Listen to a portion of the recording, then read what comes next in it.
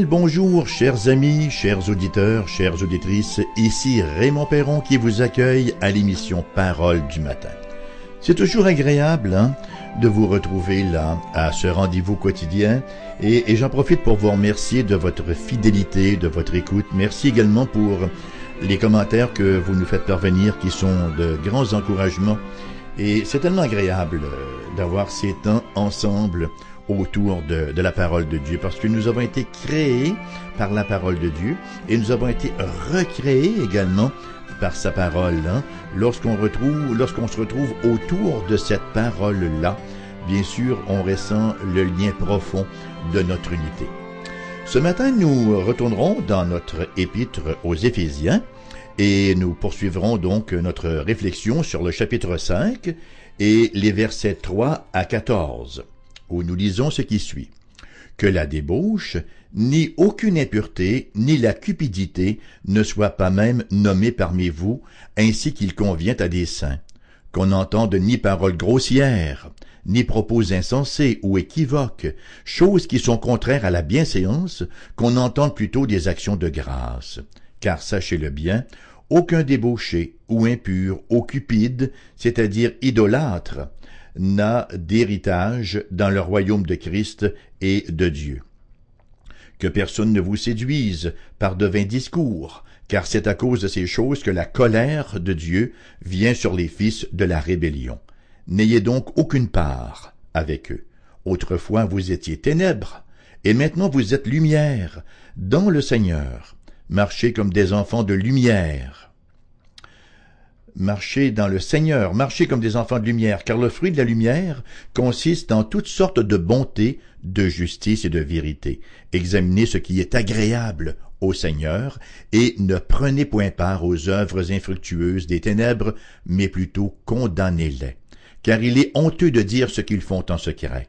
Mais tout ce qui est réprouvé apparaît en pleine lumière, car tout ce qui est ainsi manifesté est lumière. C'est pour cela qu'il est dit « Réveille-toi, toi qui dors, relève-toi d'entre les morts, et Christ t'éclairera. » Et voilà, c'est ce que nous avons pour méditation aujourd'hui.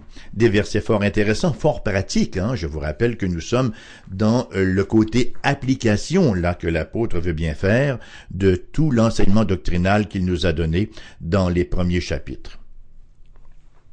Écoutez, ces choses connues, les gens qui regardent aux hommes, aux humains, pour solutionner les problèmes de la société, finissent toujours par être très déçus. Ce qui, très souvent, commence par un grand espoir, se termine par une illusion, ou je devrais plutôt dire, une désillusion amère. Et c'est pas nouveau, Il en est ainsi depuis la nuit des temps. Les gens ont toujours espéré qu'une nouvelle politique, une nouvelle philosophie, une nouvelle découverte allait nous redonner le paradis perdu. C'est pourquoi le psaume 146, verset 3 nous dit « Ne vous confiez pas aux grands, aux fils de l'homme qui ne peuvent sauver. » Tous les êtres humains, sans aucune espèce d'exception, ont été affectés par la chute, et cette dépravation, c'est l'expression biblique, affecte toutes les sphères de nos vies, incluant nos relations. Un auteur du nom de John Kenneth Galbraith a fait cette affirmation cynique. Sous le régime communiste, l'homme exploite l'homme. Sous le régime capitaliste, la situation est exactement le contraire. Dans le christianisme, il y a réellement un renversement de situation. En effet, l'homme qui exploitait son prochain devient un nouvel homme. C'est ce que Paul écrit aux Éphésiens. Il leur parle de l'œuvre de Dieu qui consiste à prendre un païen, mort spirituellement, et à en faire un chrétien, c'est-à-dire quelqu'un de spirituellement vivant, et à le joindre à d'autres chrétiens dans une nouvelle société que nous appelons l'Église. L'affirmation de l'apôtre, c'est que l'espérance du monde ne peut se trouver dans de nouveaux programmes, mais bien dans des personnes renouvelées. Et un nouveau peuple devient nouveau uniquement par l'œuvre de celui qui seul représente notre espérance ultime. Bien sûr, vous le connaissez si vous êtes chrétien, la personne glorieuse et majestueuse de notre Seigneur et Sauveur Jésus-Christ. Avant, nous étions un peuple dans les ténèbres, comme ceux qui nous entourent. Maintenant, par celui qui est lumière du monde, nous sommes devenus enfants de lumière. Et la Bible nous dit que nous brillons dans les ténèbres. La différence, bien sûr, toute la différence, bien sûr, c'est la régénération dont Paul a parlé plus tôt dans cet épître aux Éphésiens. Il n'est donc pas question d'une simple moralité, car l'enseignement d'une nouvelle moralité ou d'une moralité plus élevée n'a jamais changé qui que ce soit. Si l'enseignement de la moralité était suffisant pour transformer les gens, on n'aurait qu'à distribuer une copie des 10 commandements de porte à porte, ou encore à distribuer des codes de loi, et immédiatement les gens commenceraient à bien se comporter et la société irait bien mieux. Excusez-moi. On sait que ce n'est pas le cas. On peut se faire croire qu'on s'en va en s'améliorant, mais dès qu'on ouvre les yeux, minimalement, dès qu'on reçoit un petit étincelle de lumière, on se rend compte que le dérapage va en s'exacerbant. Ce n'est pas tout le monde qui peut comprendre la moralité chrétienne, mais tous et chacun, tout le monde, est conscient de ne pas vivre à la hauteur de ce qu'il sait. En fait, on sait mieux qu'on agit. On est conscient que notre connaissance est plus grande que notre agissement. Notre agir ne correspond pas à ce que nous connaissons. On est incapable de vivre à la hauteur des standards que nous savons être vrais. Et le problème, vous savez, ce n'est pas le standard. Le problème, c'est nous-mêmes.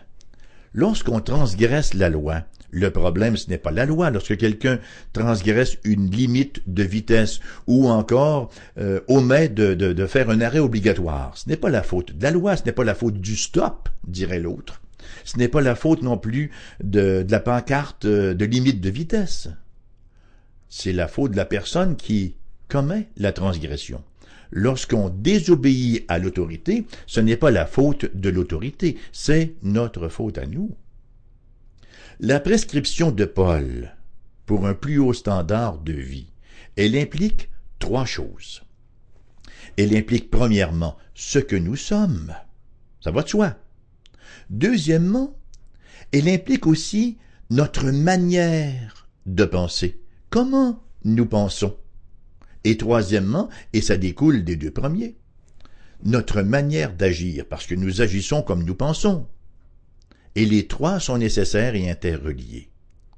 Pour le dire simplement là, on peut dire que le thème de ces chapitres-là, c'est l'intégration de l'expérience chrétienne, c'est-à-dire ce que nous sommes, de la théologie chrétienne, c'est-à-dire ce que nous croyons, et de l'éthique chrétienne, c'est-à-dire comment nous nous comportons. Ils mettent l'accent, ces chapitres-là, sur le caractère inséparable de l'être, la pensée et l'action. L'apôtre Paul nous a déjà enseigné que la nouvelle société de Dieu est composée d'un peuple qui s'est dépouillé de son ancienne manière de vivre et qui n'est pas resté là dans la nudité spirituelle, mais il a revêtu la nouvelle manière de vivre. Ce doit être un rappel au quotidien pour chacun de nous. C'est-à-dire que la sanctification, ce n'est pas une condition dans laquelle nous tombons, mais plutôt une œuvre active à partir de ce qui a déjà été accompli en nous. On n'est pas comme Obélix qui est tombé dedans quand il était petit. C'est pas, on peut pas dire de quelqu'un, il est tombé dans la sanctification. Non, on tombe pas dedans. On marche progressivement, de progrès en progrès donc, dans la sanctification à partir de l'œuvre de résurrection spirituelle qui a été opérée en nous. Au chapitre 4, Paul a introduit le thème du contraste entre les modes de vie chrétiens et non chrétiens. On a vu que la différence est on ne peut plus frappante.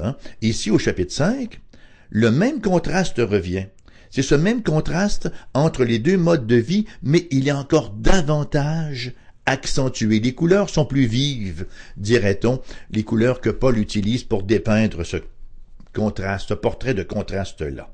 Ici, Paul ne parle pas seulement de changer de façon de vivre, ce qui se fait bien sûr graduellement, comme on l'a dit, mais plutôt de choses qui ne devraient même pas être mentionnées parmi les croyants. Ces choses, de dire l'apôtre, sont absolument inconcevables, sont contraires à la bienséance, et en fait, ce sont le lot des idolâtres, ou c'est le lot des idolâtres. Et il mentionne 6 de ces éléments-là, et je vais vous les nommer, on va les énumérer, et on va les regarder sommairement si vous voulez bien. Il parle premièrement de l'immoralité sexuelle qu'il décrit en termes d'impudicité. Bon, le mot grec pour immoralité sexuelle ou pour impudicité, c'est un mot qui va sonner familier à vos oreilles, puisque c'est le mot pornéia, qui a donné en français effectivement le mot pornographie. Le mot ici fait référence aux relations sexuelles avant et hors mariage. Oh, là je vais sonner comme quelqu'un qui vient de s'évader du parc Jurassique. Les relations sexuelles avant mariage sont interdites? Bien sûr que c'est interdit dans la Bible. C'est quelque chose qui est réservé pour le mariage. Alors le mot pornéia fait référence aux relations sexuelles avant le mariage et hors mariage. Vous savez, dans les anciennes versions, on utilisait le mot fornication. C'est un péché qui est tellement présent dans l'être humain depuis la chute que Paul le met en haut de la liste. Le deuxième vice qui est mentionné, c'est l'impureté. Bon, le mot, bien sûr, inclut les péchés de nature sexuelle, mentionnés tout juste avant, là, mais le terme s'étend à toutes les formes de souillure sexuelle. On sait que les Grecs, parmi lesquels les Éphésiens vivaient, les Éphésiens auxquels Paul adresse cette lettre, les Grecs donc approuvaient ouvertement toutes sortes de pratiques sexuelles comme la prostitution et l'homosexualité. En fait, à Athènes, le grand temple à Aphrodite, Aphrodite c'était la déesse de l'amour, avait été érigé avec les profits des maisons closes, et pour le dire franchement, avec les profits des bordels, quoi, qui avaient été établis en vue de cette construction-là. Alors, on avait établi des maisons de prostitution et les profits étaient utilisés à ériger ce grand temple à la déesse Aphrodite. Pour les Grecs, ça n'avait absolument rien d'étrange. Les Grecs voyaient toutes les orientations sexuelles comme licites, un peu comme aujourd'hui. On ne veut plus mettre de cadre. Toutes les formes de relations sexuelles, dit-on aujourd'hui, sont licites. Paul affirme que ce qui est parfaitement acceptable à la société en général ne devrait même pas être mentionné parmi les chrétiens. Un autre vice qu'il mentionne, c'est la cupidité. Oh, la cupidité. On dit souvent que la convoitise et la cupidité sont les grands vices de notre temps. Eh bien, on n'a rien inventé, chers amis, parce que Paul les dénonce aussi. Ces deux vices-là étaient très présents à son époque.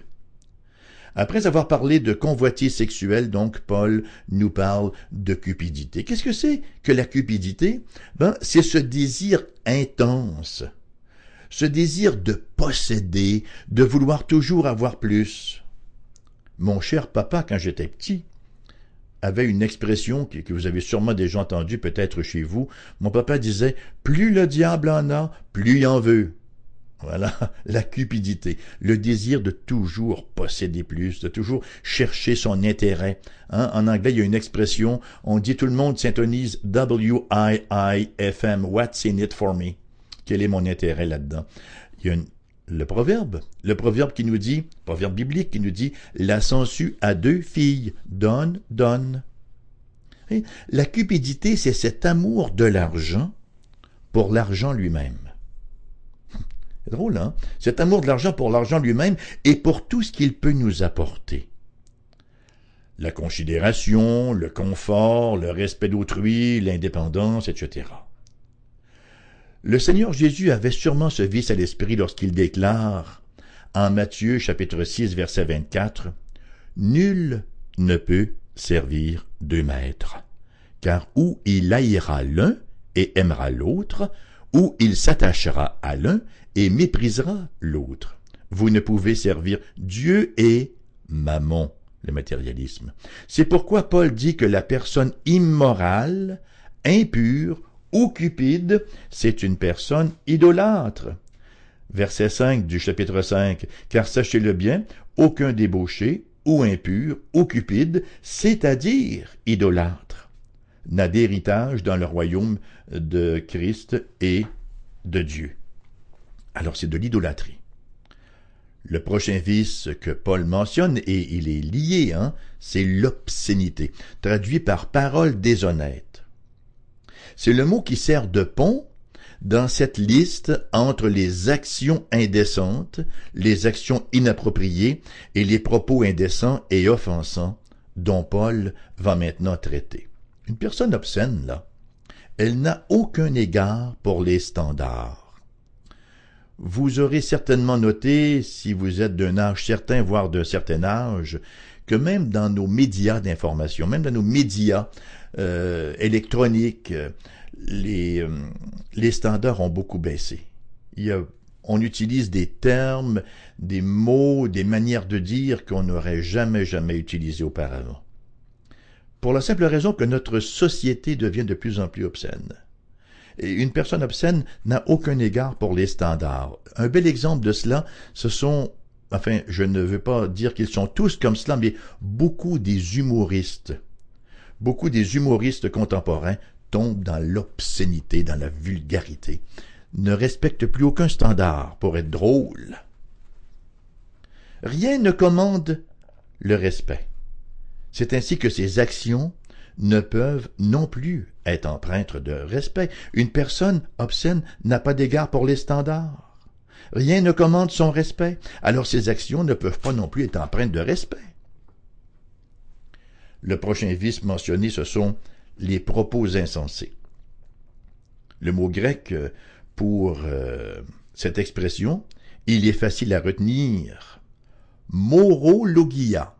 Morologia. Logia, le logos, c'est une parole. Moro, qui vient de moros, qui a donné en anglais moron. On n'a pas parfois le terme français, on va le traduire un moron. On utilise cela pour décrire quelqu'un qui n'est pas très très fort là. Quelqu'un qui est insensé. Alors, le mot décrit quelqu'un qui parle en insensé.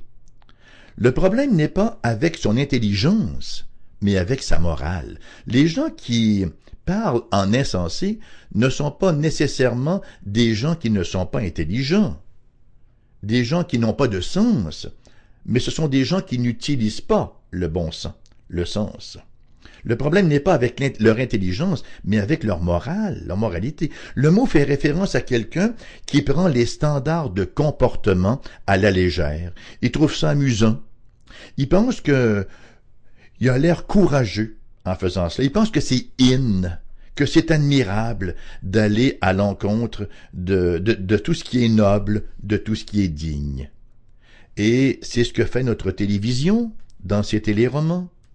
Comme je le disais tout à l'heure dans ses émissions d'humour, dans ses entrevues. C'est la façon la plus efficace de détruire toutes les valeurs d'une société. Vous savez, il y a une émission à la télévision qui est très écoutée, que tout le monde aime bien écouter, et on nous passe là toutes sortes d'absences de valeurs, toutes sortes d'ammoralités qui sont dites et qui passent pratiquement sous le couvercle sous le couvert d'une moralité, sous le couvert d'une vertu. Et le dernier vice que Paul mentionne ici dans cette liste, ce sont les plaisanteries vulgaires. C'est une expression qui est très près des deux précédentes, cependant qu'ici, l'emphase est sur la vulgarité. En fait, ces trois expressions-là, l'obscénité, les paroles déshonnêtes, là, les propos insensés et les plaisanteries vulgaires font référence à un esprit tordu qui s'exprime dans des conversations vulgaires. Tout est équivoque pour un esprit tordu. Quel est maintenant le côté positif de tout ceci. Qu'est-ce que les chrétiens doivent faire, là, en contraste? Encore une fois, il y a plusieurs façons de répondre à cette question-là, et l'une d'elles est par la liste des vertus correspondantes que Paul nous donne au verset 9, et bien sûr, qui sont là pour ceux qui sont nés de nouveau. Laissez-moi vous lire cette liste-là de vertus correspondantes, contrastantes au verset 9. Car le fruit de la lumière consiste en toutes sortes de bonté, de justice et de vérité, examiner ce qui est agréable au Seigneur. Belle liste. Il y a plusieurs façons de répondre, donc, et ça, c'en est une, pour ceux qui sont nés de nouveau. Mais il y a une autre approche qui nous permet de caractériser la conduite chrétienne, et que Paul va encore une fois mettre en contraste avec les vices qu'il vient de mentionner. Les versets 3 à 5, et principalement le verset 5. Que la débauche, ni aucune impureté, ni la cupidité ne soient pas même nommées parmi vous, afin qu'il convienne à des saints, ainsi qu'il convient à des saints, qu'on n'entende ni paroles grossières, ni propos insensés ou équivoques, choses qui sont contraires à la bienséance, qu'on entende plutôt des actions de grâce. Des actions de grâce, car sachez-le bien, aucun débauché ou impur ou cupide, c'est-à-dire idolâtre, n'a d'héritage dans le royaume de Christ et de Dieu. Des actions de grâce, pourquoi? Des actions de grâce pour Dieu, pour la vie, pour le Christ, pour la providence divine, pour ses promesses, pour tout ce qu'il fait pour nous au quotidien, mais aussi pour tous ses dons qui, mal utilisés, hélas, deviennent des vices, mais utilisés correctement, représentent de grandes forces pour une société. Le sexe, c'est un don de Dieu. Les possessions, les choses qu'on peut avoir, ce sont des choses que Dieu nous donne. La Bible nous dit clairement, « Je veux que tu prospères à tous égards comme prospère l'état de ton âme. » Le discours, le langage, c'est un don de Dieu pour la proclamation de la vérité. En bout de ligne, cette discussion fait ressortir une réalité très importante. Les chrétiens sont la lumière de Dieu au sein d'un monde de ténèbres. Ils se doivent d'être des éléments, passez-moi l'expression, illuminants, et ce, en raison du fait qu'ils ont eux-mêmes été illuminés. Nous ne faisons que refléter la lumière reçue. Verset 8 du chapitre 5 d'Éphésiens nous dit « Autrefois vous étiez ténèbres et maintenant vous êtes lumière dans le Seigneur. Marchez comme des enfants de lumière. » Voyez? Ce qui est d'une extrême importance dans l'affirmation de Paul, c'est ceci. Paul n'est pas simplement en train d'affirmer qu'avant leur conversion, les chrétiens étaient dans les ténèbres et que maintenant, depuis leur conversion, ils sont dans la lumière, malgré bien sûr que ce soit vrai. Il fait référence à quelque chose de beaucoup plus intense, de beaucoup plus profond. Avant, dit-il, vous étiez ténèbres. Non seulement vous étiez dedans, mais vous étiez ténèbres. Maintenant, vous êtes lumière, non seulement dans la lumière, mais vous êtes lumière. L'apôtre indique un changement profond en eux, pas seulement autour d'eux et dans leur environnement. Non seulement étaient-ils dans les ténèbres, mais ils étaient eux-mêmes ténèbres. Les ténèbres étaient en eux, les ténèbres s'obscurcissent les unes les autres, alors qu'il en va tout autrement de la lumière. Et ça fait toute la différence. Voyez, si ce n'était qu'une question de recherche, si ce n'était qu'une question de chercher la lumière, ou de vivre dans la lumière, alors le christianisme ne serait pas très très différent des autres religions ou des autres philosophies, et il n'offrirait plus d'espoir. Le psaume 36:10 nous dit « Car auprès de toi est la source de la vie, par ta lumière, nous voyons la lumière. » Donc, puisque devenir chrétien implique un changement d'état, de ténèbres à lumière, alors la présence chrétienne dans le monde est elle-même espérance, alors que nous nous tenons contre les ténèbres. Il y a quelques années, le National Religious Broadcasters, NRB. Ça, c'est une grande conférence des radiodiffuseurs et des télédiffuseurs chrétiens en Amérique du Nord. Et ça se tenait à Washington, D.C. Et le président américain a pris la parole et il a terminé son allocution, son laïus, en citant Jean 3,16. Et alors là, les gens se sont mis à applaudir à tout rompre. Ils étaient extatiques et certains disaient, excusez-moi, c'est le réveil.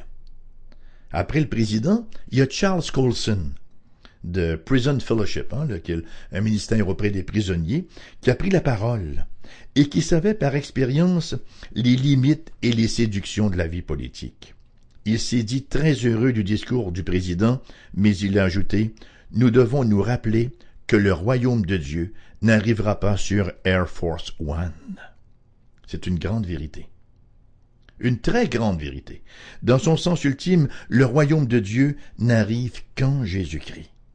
Dans un premier temps, ce royaume-là prenant place dans les cœurs d'individus et ultimement au retour du Christ lui-même.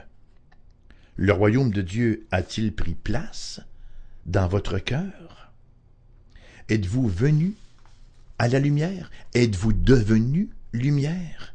Il n'y a qu'en Christ Jésus que nous pouvons être lumière, que nous pouvons voir sa lumière briller en nous. La Bible nous invite à nous convertir, à nous détourner de nous-mêmes et à nous tourner vers lui et à nous saisir de ce grand salut, ce salut parfait qu'il a accompli au profit de tous ceux qui se confient en lui.